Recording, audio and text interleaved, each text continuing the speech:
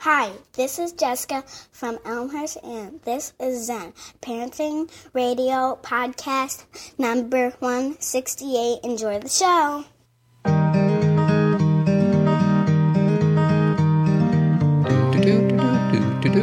Hello, my name's Todd Adams. And this is Kathy Adams. Welcome back, Zen Parenting Radio. This is episode number 168. But Zen Parenting Radio, you want to know who it's brought to you by? Who?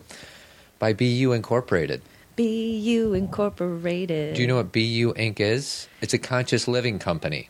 It is. Who came up with that great tagline? I don't know. Either me or you or Christine. It's a conscious living company. And we help facilitate conscious living through podcasts, presenting, teaching, retreats, classes. BU Girls Club. Your books, your blogs, all that good stuff. Documentaries. Not that we're making, but we're helping bring them to town. Bring them to town. They do the movie making, we just gather them up. We just show it. So that's BU Incorporated. That's our new company. Zen Parenting Radio, though, which is a part of BU Inc., is a discussion between a spiritual and emotional mom, that's you, and a logical and practical dad, that's me.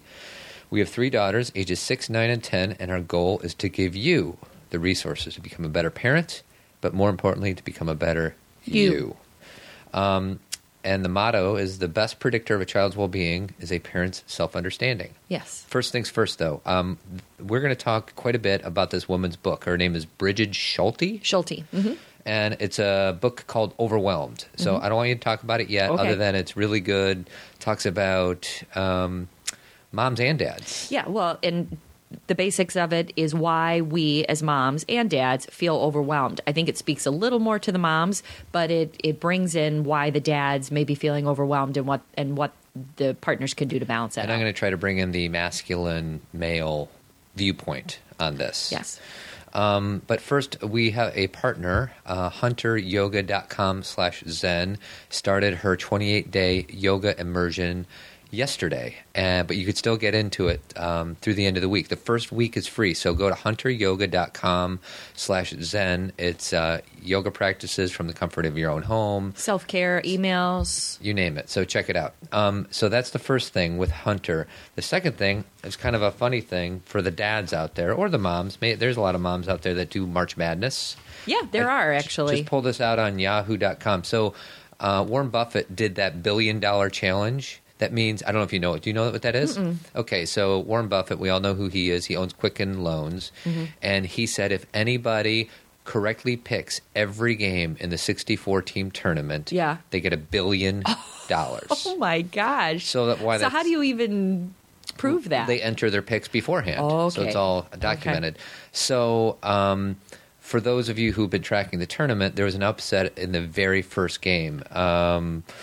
Who was it? It was Dayton beat Ohio State. Wow. And that was so that very first game, 84% of the participants were knocked out. Interesting. I think by the end of the day, everybody was knocked out. So, but there's this one guy, and his name is Brad Binder. He has correctly picked every single game through the first 4 days of the tournament. Oh my gosh. But he never put his entry in to the Quicken Loan bracket tournament. Oh my gosh. So first of all, he's never going to win. He's never going to get this. Even if he entered the picks, there's still so many games that have to be played. Okay. But he's kicking himself just because, the fact that he got through the first full weekend without making a mistake. So where did he enter it? How can he prove? He did it on Yahoo. Some fun Yahoo bracket. Okay, so he just didn't do it through the Quicken. He just did not do it through the Quicken. Or ESPN has like $1 million giveaway. Okay. There's all these things that, it's free. It's just to get you into their website. So anyways, poor Brad Binder. Talk about kicking yourself. Do you have your sounds back? I do have my sounds back. Just you could do a wah-wah. There you go. Sorry, Brad. Sorry, Brad. So anyways, that takes care of that. So let's get into it. Now we're going to play some clips from an NPR interview. Okay. And I will say that I listened to this NPR interview. Do people listen to Fresh Air? Because if you don't, you're missing out. Yeah. I mean, not every interview, if there's certain interviews that I'm not as interested in, but they still end up being so interesting. Terry Gross is one of the best interviewers ever. And they're so well done and they're so calm. Do you notice that? Yeah. You can listen to them anywhere. They're like the calmest interviews. Yeah. And even people who are like, there was an interview the one with Joaquin Phoenix, Yes. he's kind of an interesting bird, excellent actor, but he was so uncomfortable at the interview that was the only one that I was like, ooh, I can't listen to this. Well, it's because he wasn't comfortable answering questions about himself. Yes, but, and so it became, even though Terry does it, she's unflappable. yeah. Anyway, so I listened to this interview with Bridget Schulte. She wrote the book Overwhelmed, and it actually has been out for a while, but the paperback came out. They always replay an interview when a book goes to paperback. So it's called Overwhelmed, Work, Love, and Play When No One Has the Time. First of all, I love that title. Second of all, as I started listening to her, she writes from a very personal perspective, but she also used a lot of research and she did a lot of interviews. She's actually a reporter for the Washington Post, so she's a journalist. And she's talking about why all of us feel so overwhelmed, because we already know we do, right? We've already got that. But everybody keeps telling us how we can manage our time better. And if you'd only do this, differently, or only do this. And we're not looking at the big picture of how we got here. Because I know that my mom and dad were very busy and probably felt overwhelmed a lot of the time. But I also know a lot of the things that I'm doing now, they didn't have to do. Right. And so, meaning, the craziness of throwing a huge birthday party. You and I don't do that anymore, right. But I think that's very common. Or having to volunteer for a million things, or, having to be on top of so many different aspects of our child's life. Plus thinking that we need to spend all this time with them right. on top of that. Right. It's undoable. Right. There's not enough hours in the day. And so, that's the thing. And then everybody tells us to relax and have stillness. And we do. Yeah. We're saying, hey, find more time for play. And then you're like, where can I possibly do that? Right. But what you have to do is back up and recognize what you're doing in the first place and realize whether or not it's necessary. So that's and so this interview, I've listened to it 3 times. And I really said, Todd, we got to talk about this. That's right. Speaking of backup, I have a new backup sound clip. Backup. Backup, pick up. That's pick up sorry. from the cable guy. So we're going to play some clips. I don't know if we're allowed to play these clips, but we're playing them anyways. Well, make them short, and we'll Short and sweet. Short and sweet. And, we're just directing people to the full interview. Yeah. So hopefully NPR won't get mad at us. Yeah. So this is the first one, and she talks about a term called contaminated time. Is a pretty pervasive feeling out there. And what contaminated time is, even though men are doing more at home and with the kids, women are still seen as the default parent or primarily responsible for the home sphere, because that's the way that it's always been. And so what happens is now you're juggling work demands on top of all of the stuff that you've always had to do at home. We've ratcheted up the standards for what you need to do as a parent. And what that does then is it completely pollutes your time, so that you may be in a moment that could look like leisure from the outside, but on the inside, you are just crashing around thinking of like, oh man, what have I got for dinner? And I forgot the carpool that, to drive tomorrow. And did I ever send this note? And I better get this memo to somebody at work. And so you're never really fully present in the moment. Never fully present in the moment. So many things that I could say about that. She's contaminated time. Any time, and I watch you do this too, Todd, but I'll just speak for myself, that we can actually have a moment to maybe sit down and watch a show with our girls, or sit down and, kind of talk about the day. Because it's like relaxed, we find ways to multitask that time. Oh, I'll sit and watch the movie with you, but I'm going to bring my computer with me. Right. I'll lay down and do this, but I'm going to make notes right. about what I need to do tomorrow. Right. We contaminate every aspect. We think we're having leisure time. Oh, I'm going to watch this movie with my kids, but really it's a means to an end, so we feel like we're spending time with them and we can get our to-do list done. And that, I don't like that feeling. I struggle with that all the time. I want to be more clear about where I am and be there, instead of and there's nothing wrong with making a to-do list, but do the to-do list and then finish that and go to the next thing. This multitasking thing that we do, you multitask too. So it's not just a woman's issue. No, I'm more guilty of it than I think you are. You're better at shutting everything down and playing with the girls for a half an hour, whereas I got my phone, I'm checking my email or whatever. One resource I want to throw out there is one of our favorite authors. His name is Thich Nhat Hanh. He's some Vietnamese Buddhist monk dude, and he's awesome. And he wrote a book called Peace is Every Step. Best book ever. And if you ever want to help yourself become more mindful. He has a part in that book where he talks about when you wash the dishes. Wash the dishes. Wash the dishes. Don't do anything other than wash the dishes. And the thing that happens when you do that, if you really try to practice it, because if you're not used to it, it's going to feel a little like work initially because you have to be present. Mm-hmm. But you feel the warm water on your hands, mm-hmm. you smell the soap, mm-hmm. you watch dirt come off a plate. It's actually very satisfying. Yeah. But we always think it's a means to an end. And as another mindfulness author, Eckhart Tolle, always says, we're always trying to get through this to get to the next point. Yet the next point has nothing greater than this. So we're always trying to get through the present moment. But what are we trying to get to? Speaking of Eckhart, okay. Just learning to do the simple things begins to retrain your mind. Yes. And another thing is most simple things that you do, which actually fill up most persons' everyday life, because the whole day consists of simple things that you have to do. Right. They're all relatively simple. Right. And the way most people live is that everything you do is a means to an end. Mm-hmm. And the end is where you want to get to, the next moment. Right. So you're never thinking about the moment. No, because you want to get to the next one. You're washing your hand in order to already do that. Or while you're making a cup of coffee, you really want to be drinking it.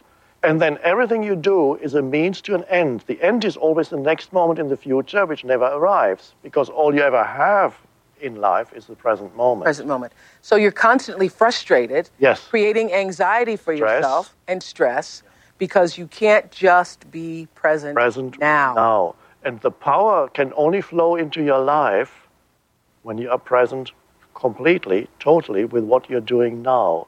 And then gradually you can be present with, even when you are with other human beings, you can be totally present in whatever work you do, so that the work is not a means to an end, but you're totally there with what you do. Hey, we didn't plan that. That Eckhart. Worked perfectly. Well, here's the deal. That is a clip from Oprah and Eckhart did this they did this video interview, a chapter a week. In 2008, I think, or 2009. Eckhart Tolle is an author. He wrote a book called A New Earth. Oprah invited him to do a 10-week session talking about one chapter a week. Oprah on the OWN channel is rebroadcasting those once a week after Super Soul Sunday. Because it's never been on TV. It's never been on TV. It was always on the internet. And I will say personally, this is a book that changed my life. Some people, I've talked to many people about it. Some people it doesn't resonate with. Other people it resonates as deeply as it does with me. But if I was going to have our listeners do anything, I would say skip our podcast literally for 10 weeks and watch Eckhart and Oprah and read the book. Go to the library, get the book, because for me it was life altering. So that's and then if you have time, then you can listen to the podcast. Yes, that could be your backup. But watch Eckhart and Oprah first, because as much as I think we are awesome, that is extremely powerful. So Sunday at 11 a.m. for Chicago people, obviously take into account where you live, on the OWN channel. And if you get it, hopefully you do, and just go, if you have a DVR, go and tape it so you don't have to watch it at that time if you don't want to. And then every week you'll have all 10 chapters. And why it's so valuable is the book is fantastic, but it is taking you to a place that you may have never, it gets you here. So to get out of your head and to hear, it is kind of like, what's the word? It's not work. That's not the right word, but it feels different. And so having Oprah and Eckhart talk about it while you're reading it helps you digest it. Well, and I think as amazing as that book is, I think I put myself in a position to be moved by it because it was one chapter a week. Yes. If I would have torn through it in a few weeks, because I'm a slow reader anyways, it would not have had the effect. It took me however many chapters there are, 9 or 10 chapters. It took me that long to read the book, but it was just incredible. So if you are interested in mindfulness, if you are interested in what it means to be present, if you are interested in what it means to awaken, if you are interested in what enlightenment means, because enlightenment is not one of those things that someone just is enlightened. Enlightenment is a practice. Mm-hmm. Enlightenment is being aware and being present and being, just like what Thich Nhat teaches, it's being here. And it's a constant practice. It's a muscle you need to work. You don't just get it and then say, I'm done. Right. It's constant, and that's a good thing, that's not. And so anyway, if you're interested in any of those words, this will assist you. So we're going to go to the next clip from this NPR interview with Terry Gross and Bridget Schulte from, she wrote the book called Overwhelmed. And this talks about discrimination, I think, between men and women? Between men and women, yeah. Okay, so it's kind of long. It's just over a minute, so hang in there. Yeah, but listen, because there's many points in here that we'll discuss. Less likely to discriminate and say, well, I don't really want to hire the woman because she's going to be taking time off to become a mother. That's absolutely right. And I think that was the other thing that really shocked me when I started looking into this, is how much what they call motherhood discrimination is out there. What a huge motherhood penalty we have here in the United States. That not only is there a lot of unconscious bias that mothers are not as committed, they're not as smart, they're not as good. There's a real pay gap. There's a real pay differential between not only mothers and women who do not have children, but a huge pay gap between mothers and fathers, because we reward fathers because we think that they're going to be that distant father provider. Oh, he's going to work more because he's got to provide for his family, like they did in the 1950s. And then we punish the mothers because there's also a lot of social surveys that show we're really ambivalent about mothers who work. And so why do we want to reward her by giving her better pay and realistic policies that are going to help her juggle that? And I think you're right. Once we equalize that and realize that raising a family is a family issue, not a mother issue, and also raising families is we say we're a country of family values. You've got to, we do need to propagate the species. I mean, it's just sort of human nature to have children, and we've got to figure out how to do it better so that people actually want to make that choice. There you go. So what I found so important in that clip, there's so many things, but is the whole idea that our country talks about family values, and all of us talk about family values, but our workplaces don't reflect that at all. And that's a big issue, meaning there's a lot of different reasons and a lot of different old value systems that haven't quite weeded their way out. But I feel like that when she said that, it just illuminated so many things for me. That, first of all, if women want to be in the workplace, people are really torn by that. Like, should she be working? We don't there, and even the person who wants to go to work is saying, should I be working? We have such, is it the word ambivalence? Is that the right word? I think We're so torn about if that's good or bad. So that shows up in what women ask for. You remember Amy Rogers when she was here? For those of you who listen to the show a lot, Amy Rogers is a working mom who advocates for other working moms and how to make the home life balance. And she talked about these things and how, as a woman, we very rarely go in and ask for what we need for our home to create balance. Because I don't know if it's we don't feel worthy or if it's never been done. But her, as a human resources person, she's like, we need to start asking for what works. Right. Well, I will put Amy Rogers' interview in the show notes, but a few things I got out of it, and I don't want to be a glasses half empty type of guy, but I can speak personally. A lot of my friends, you are kind of a full-time mom and a part-time worker. Yes. That's kind of how I view you. But a lot of my buddies, their wives completely out-earn their husbands. Absolutely. So I want to be cognizant of the fact that things are getting better instead of just saying we're still in the 1950s, because we're not. Right. Well, absolutely. In no way, I don't think Bridget Schulte is saying this either. Okay. She's not saying this is the way it is everywhere. But if you look at the research, again, she's not speaking just from experience. Right. She's looking at all the companies and all the research. And the truth is, men make more women than men make more women. Men make more money than women do doing the same job. Right. We know that, there's right? There's some discrimination there, pay scale-wise. When it comes to hiring and when it comes to promoting, there is a feeling that men will stick around and women are going to leave. And that's what Lean In. That's Right. what Sheryl Sandberg was writing about, that a lot of women even buy into that and figure out how they're going to get out rather than climb the ladder, even if that's what they really want. Right. And then the other piece is that the companies are not set up to support, like, I don't know if you're going to play this clip, but about even maternity leave. Yeah, we're going to play that. Okay, so I won't get into that. But in no way, Todd, am I saying, or is Bridget Schulte saying, or am I agreeing with the fact that there aren't women who make more money than men? There are. Right. And really, when you look at the statistics, they should, because more women are going to college and getting graduate degrees than men. So that's what's so interesting. Right. I think that statistic still stands. I think so. Aren't there more women? But the point is that doesn't surprise me at all. But yet when you look at the big picture, it's not even. I think the thing is we're moving in the right direction, but maybe not at the pace that we could or should be. And maybe the companies as a whole, even though many individuals are moving in the right direction, the policies are still old. Right. The concepts, their belief systems, and a lot of us, what's so important about things like mindfulness and understanding yourself and self-awareness is sometimes we have those belief systems embedded in us. Right. And that's what this book is about, too, is a lot of the things that she's going to get into, and again, you're going to have clips for this, but is about how we will have a way that we want our family to be, yet I'll just talk about myself, yet I'm still imitating old ways of being and still doing the martyrdom thing, even though I know that's not good, right. But I'm still doing it unconsciously because that is what, collectively women typically do. Right. So, well, you know what I mean? And I will say personally, like there's, maybe a month will go by and then you're like, hey, we need to talk because I'm scatterbrained and I'm going in 80 different directions. Yeah. And you disclaim, before we even get into the discussion, you say, I just want you to know, this is not your fault. You don't need to change anything.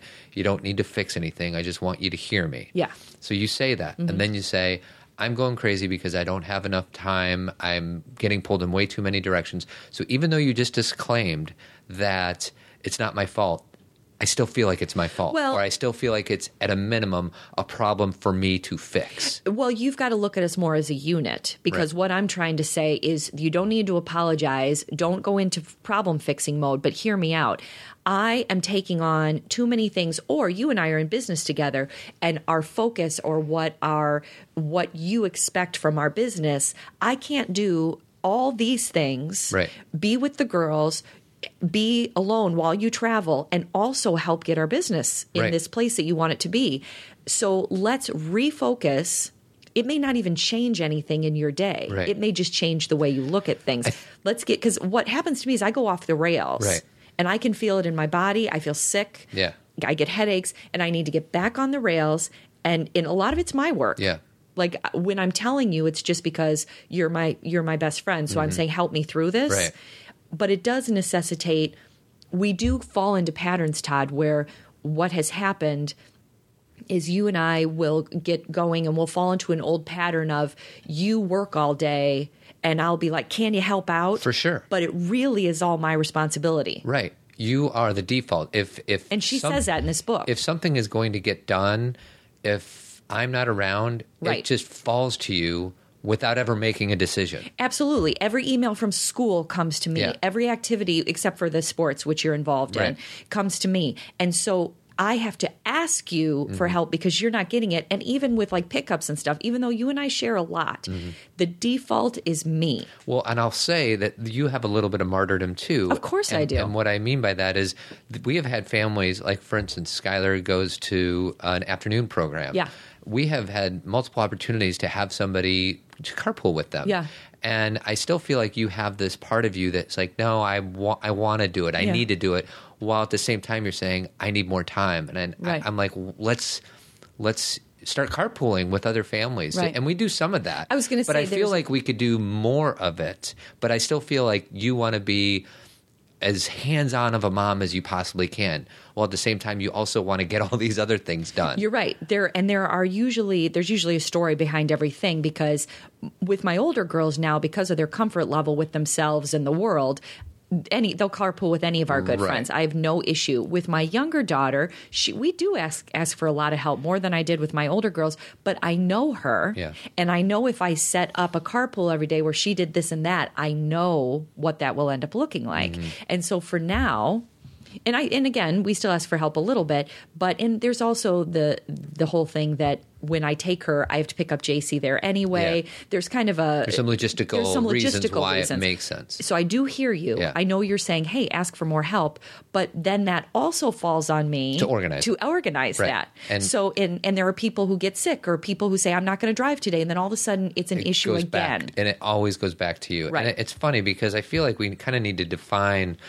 this discussion because I think it's an important one, but we're talking as, you're a full-time mom, a part-time worker. And really, Am I a part-time worker? I am, meaning I don't have to show up at an office like you do. Right. But if you look at my day, am I really working part-time? Well, part doesn't mean half. Oh, okay. I see. I see. Part team means some of the time. Doesn't mean half. Doesn't mean 8-hour workday. It's not like you have 20 hours of time to do with what I want. Right. Because really, if any time I have downtime, I could be working. Right. Right. But I feel like we kind of know our world, but there's other worlds where both parents are working full time. Absolutely. And I think there's a lot of facets in that discussion that you and I just don't have. So I don't really know. I'd like to hear from them to see how they think about it. Right. And I think what's the most important piece is that even though not everyone can identify with our story, because there's also single moms and single dads and stay-at-home dads, and we can't be everybody's story. Right. But what we can be is a reminder to talk about it. Right. Is that when things start to go off the rails and I feel like Todd's not noticing, it is my responsibility to bring that discussion to the table, not in a passive-aggressive, mean, shame-inducing, guilting way, but in I take responsibility for how this got here, but now I'm not going to let this get any further. What can we do? And let's say that the dad is hearing this from the mom. You have to be willing to listen, because Brene Brown has a funny clip in one of her TED Talks where she said, Brene Brown is an author and researcher, and she talks about how, the woman will say, I'm just feeling overwhelmed, and the dad will say, I emptied the dishwasher. Yeah. And the thing is great that you did that, but that's not what I'm talking about. Well, we used to make fun of me, or I used to make fun of me, because you would do 95 things in a day to make sure that the house functions correctly. And I would clean the kitchen, and I would say to you, look at the beautiful kitchen. How about that kitchen? That kitchen take a picture of that kitchen. Let's take a picture of that kitchen. And there's two parts to that. Number one, that I do appreciate that, as do the girls. It's not just for me. Right. That's the girls' living space too. So we all appreciate it. But the picture is, and I think all women that I talk with, work with, and know personally would say, just notice what I do. Right. Just validate what I do. You don't have to give me gifts or flowers or tell me I'm the best in the world. Just say, I notice that you do this all the time. And it's challenging from a human nature standpoint, because you're always doing it. Right. You're always filling out the silly sheets for school, the permission slips and all that. And I need to make note to appreciate the things that the more frequently you do something, the less on top of my mind it is. Exactly. You know what I mean? Which is why, like the conversation you were talking about, when I come to you and I say, there you go. When I say we need to have a discussion, things are going awry. Right. You are just doing your day, getting up. You know, Todd always does breakfast with the girls, and then he goes straight to work. I take them to school, and the day goes on. He could sit in front of his computer for a straight 6 hours unless we're having a discussion about you're picking up someone today, because otherwise it all defaults falls to back me. to you. So the point is that that's even for moms who are listening, or you're in a partnership. You have to be able to say, not the old story of, can you believe everything I do? Blah, blah, blah. That's just a sob story. You got to be able to say, I want to talk to you about all the things that need to get done. And here's the thing that Overwhelmed talks about, getting back to Bridget Schulte's book. A lot of things we think we have to do, we don't. Right. And that's my responsibility too, is what I've learned now. I'm with my third child. I cannot volunteer in the classroom every time there's a party. Right. I can't do it.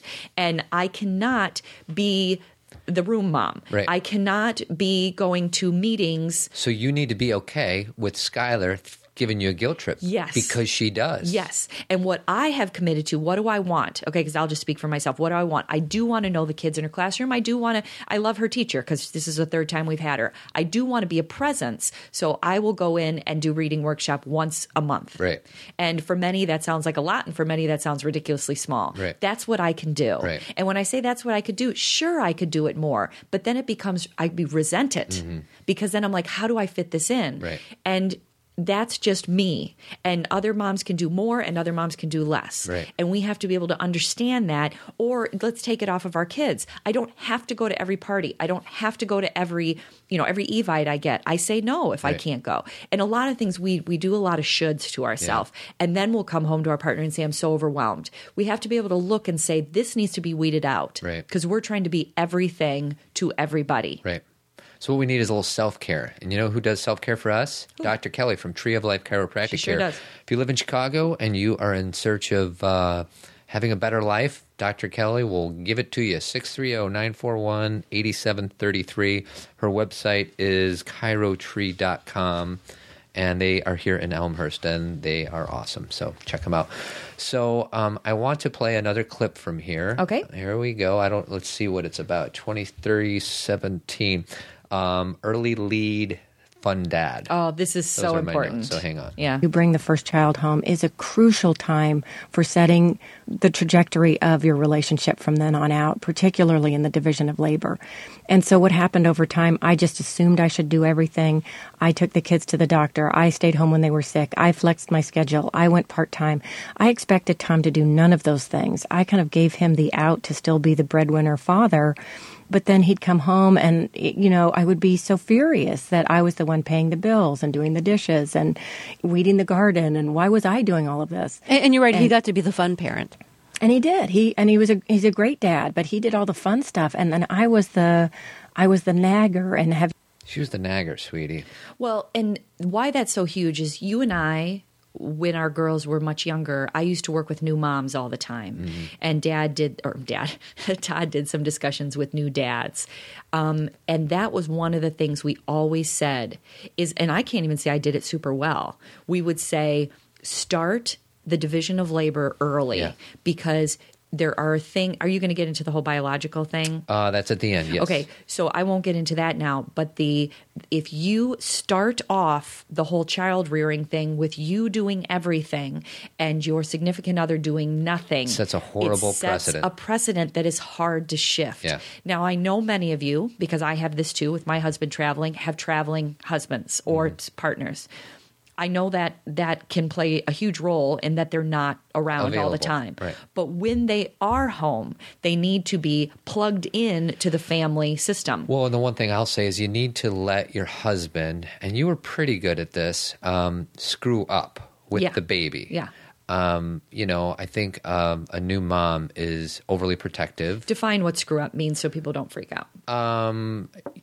Maybe the baby's supposed to eat at 5 and you decide to feed it at 5:30, whatever. Or their clothes don't match. Their clothes don't Their match. hair isn't brushed. Yeah, whatever. Just, the baby's not going to die if it's a half hour late for a feeding or if its clothes are different or whatever it is. Because what happens is if the wife takes ownership and takes control saying you're not doing it right, we're just going to walk away. Right. Or we're going to be much more likely to not be as invested. Or we'll say, I'll do it, but leave me a list because I don't know how. I'm not a big fan of lists. We infantilize our significant others who have the ability to do things. I'm a grown man. Yeah, but we will say, you got to do it this way. You got to do it the way the book says it. And a lot of that's new mom stuff because we're so nervous. But we've got what I did, what I started doing when my girls were really young is going away for a few days with my girlfriends. Very hard for me. As from the book Gift from the Sea, she always says leaving your children is like an arm amputation. It really is. But once you're free of it, and you're on the plane, it's exhilarating.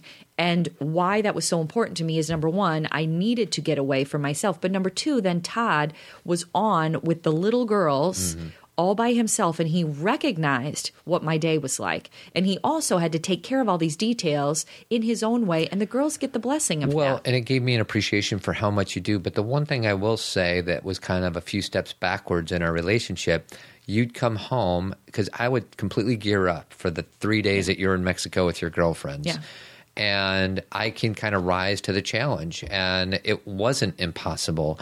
And you came home and you'd be like, how was it? I'd be like, it was great. We had so much fun. It wasn't that hard. And that was completely demeaning to you. Mm-hmm. It undermined everything you do on a daily basis. And what I need to qualify this by saying it's easy for me to pick one weekend a year and just rise to the challenge of being the sole caretaker. To do it on an everyday basis is completely different. and mind-boggling. It is. And what you would do, and there's nothing wrong with this is not a criticism, but you would schedule your mom coming over, or you would go see your dad, or you'd get together with friends. Fill it. You would fill the time. And the thing is we can say, well, there's nothing wrong with that, but a mom can't do that every day. Right. And you have to have time where your kids aren't being carted to and from, so you have to figure out a way for them to be in a home and maybe be bored sometimes. Or, the thing is that a lot of times when the working parent takes over, there's like activities and they're constantly stimulated. Yeah, fill it up. There's nothing to do, right, per se. Sweetie, I'm going to say a phrase, and I want to hear what your reaction is. Oh, I can't wait. The witching hour. Yes, 3:00.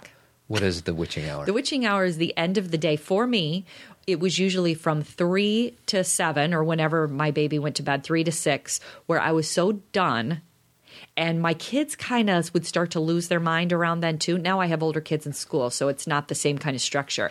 But where I was so done and there was nothing left there was nowhere else to go. There was nothing left to do. I didn't have the energy to go to Target, and I would just have to deal with a crabby kid and my lack of energy. Not crabby snacks, though. Not crabby snacks and homemades.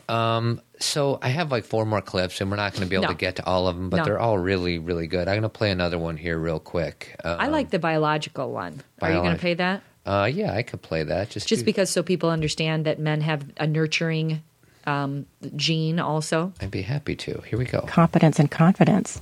You said that scientists are showing that men undergo biological changes when there's a new baby. What are those changes? This is what's fascinating. Their testosterone levels drop, which they may not be very happy about, just because we so value the macho aspect of testosterone. But it drops when you are not only have a child, but spend time around a child. They also have hormones. They have prolactin, which is, the hormone that stimulates breast milk. Their levels also increase. I have nipples, Fokker. Can you milk me? Certainly they don't spike like women's do, but they have biological changes. There was a syndrome that men who gained weight, when their wives were pregnant, that was always seen as psychosomatic, but it's really not necessarily. And there's really good evidence in the animal world that males are also wired for nurture. And I think what's fascinating is humans are social creatures. We survived because we socially cooperated with one another. We had what was called cooperative breeding. We all helped one another out way back in the Pleistocene era. So much so that when neuroscientists have done fascinating work that even strangers, when they see babies, they have parts of their brain that light up that are also associated with nurturing and caretaking. There you go. So I love that. And I've heard that before, that research that men actually biologically, physiologically change when they have children, not just when they have them, but when they are around them. So that's the thing, is it's not like just creating a baby, makes these changes. It's spending time with a baby, brings out, lowers their testosterone, which, everybody can chill about that. It just means that that nurturing, that more feminine side comes out, and they actually have an experience similar to what the woman is having. So this old story that we have about women are the nurturers, men are the providers, men have a nurturing ability as well.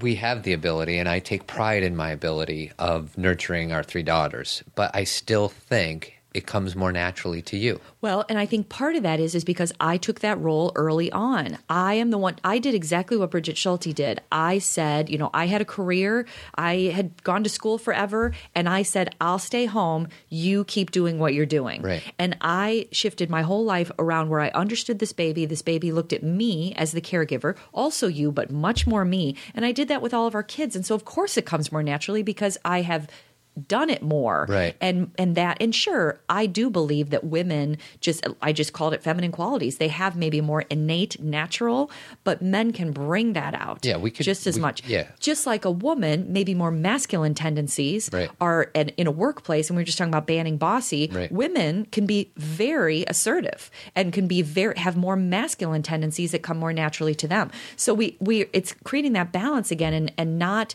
being so definitive about what a man and woman are. Well, when I was listening to this interview, they talked a little bit about the Fair Labor Standards Act and the Family Medical Leave Act. And what's interesting is I work for a company that is pretty willing to work with, taking very time off and things like that.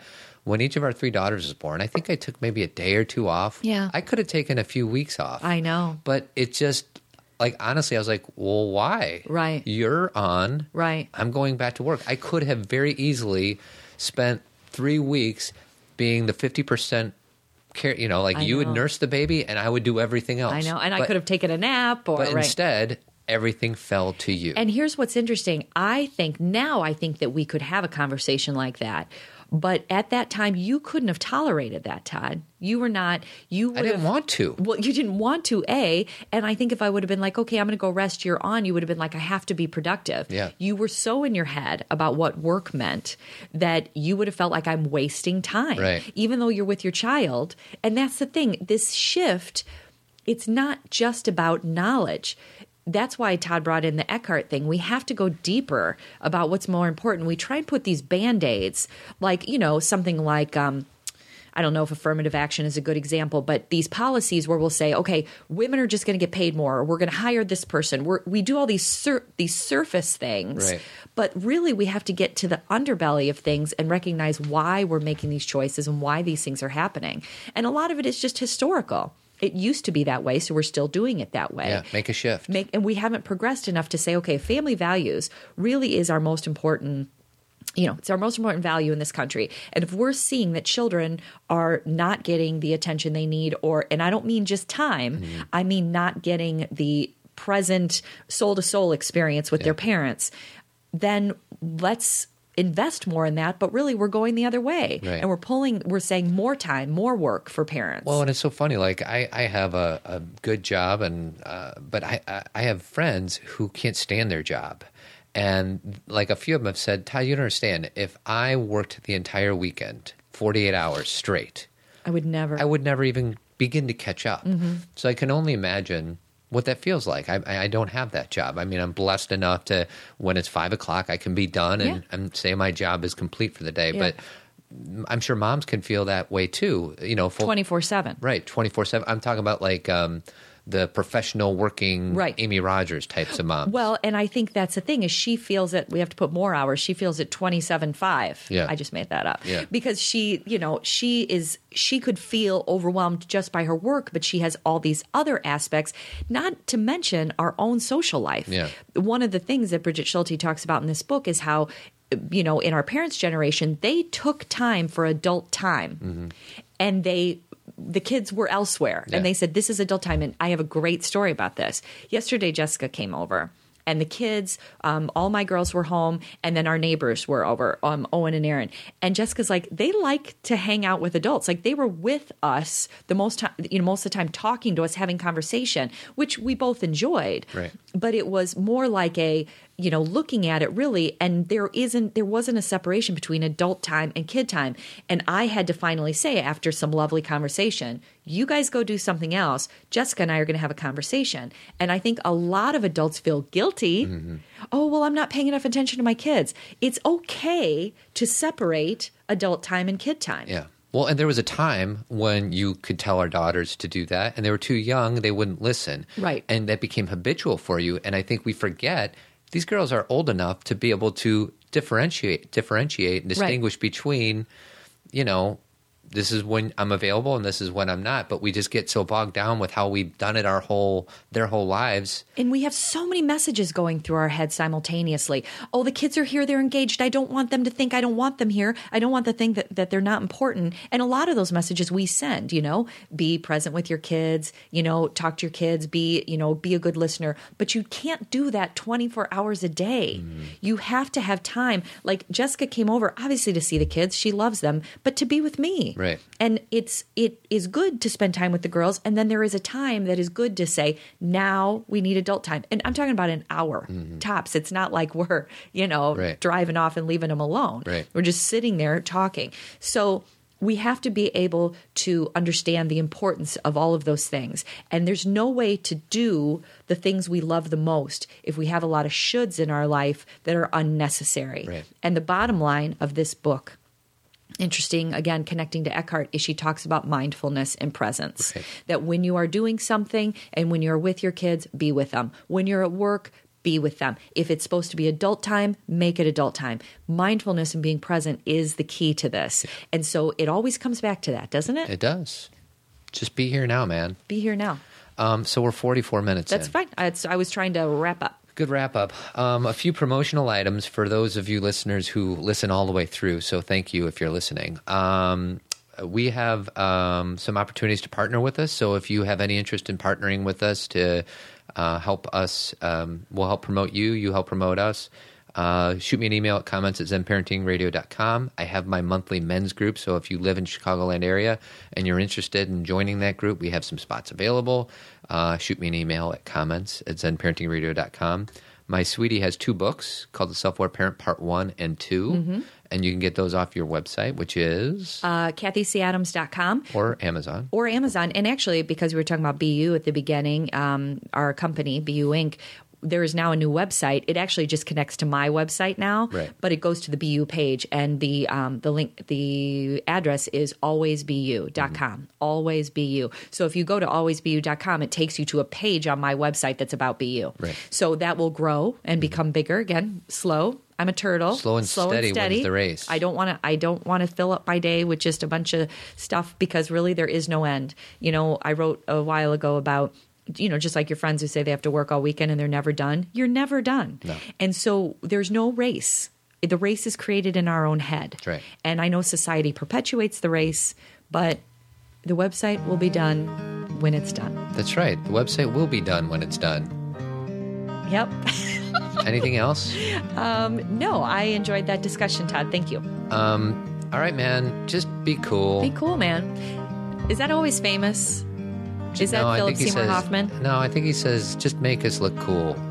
Oh, I thought that was, remember when he's talking to Philip Seymour Hoffman on the phone? No, it's a lead singer. Oh, lead singer. I'm What's always his name? home. I'm uncool. That's what Philip Seymour Hoffman says. Have a wonderful week. Have a good week, everybody. Adios.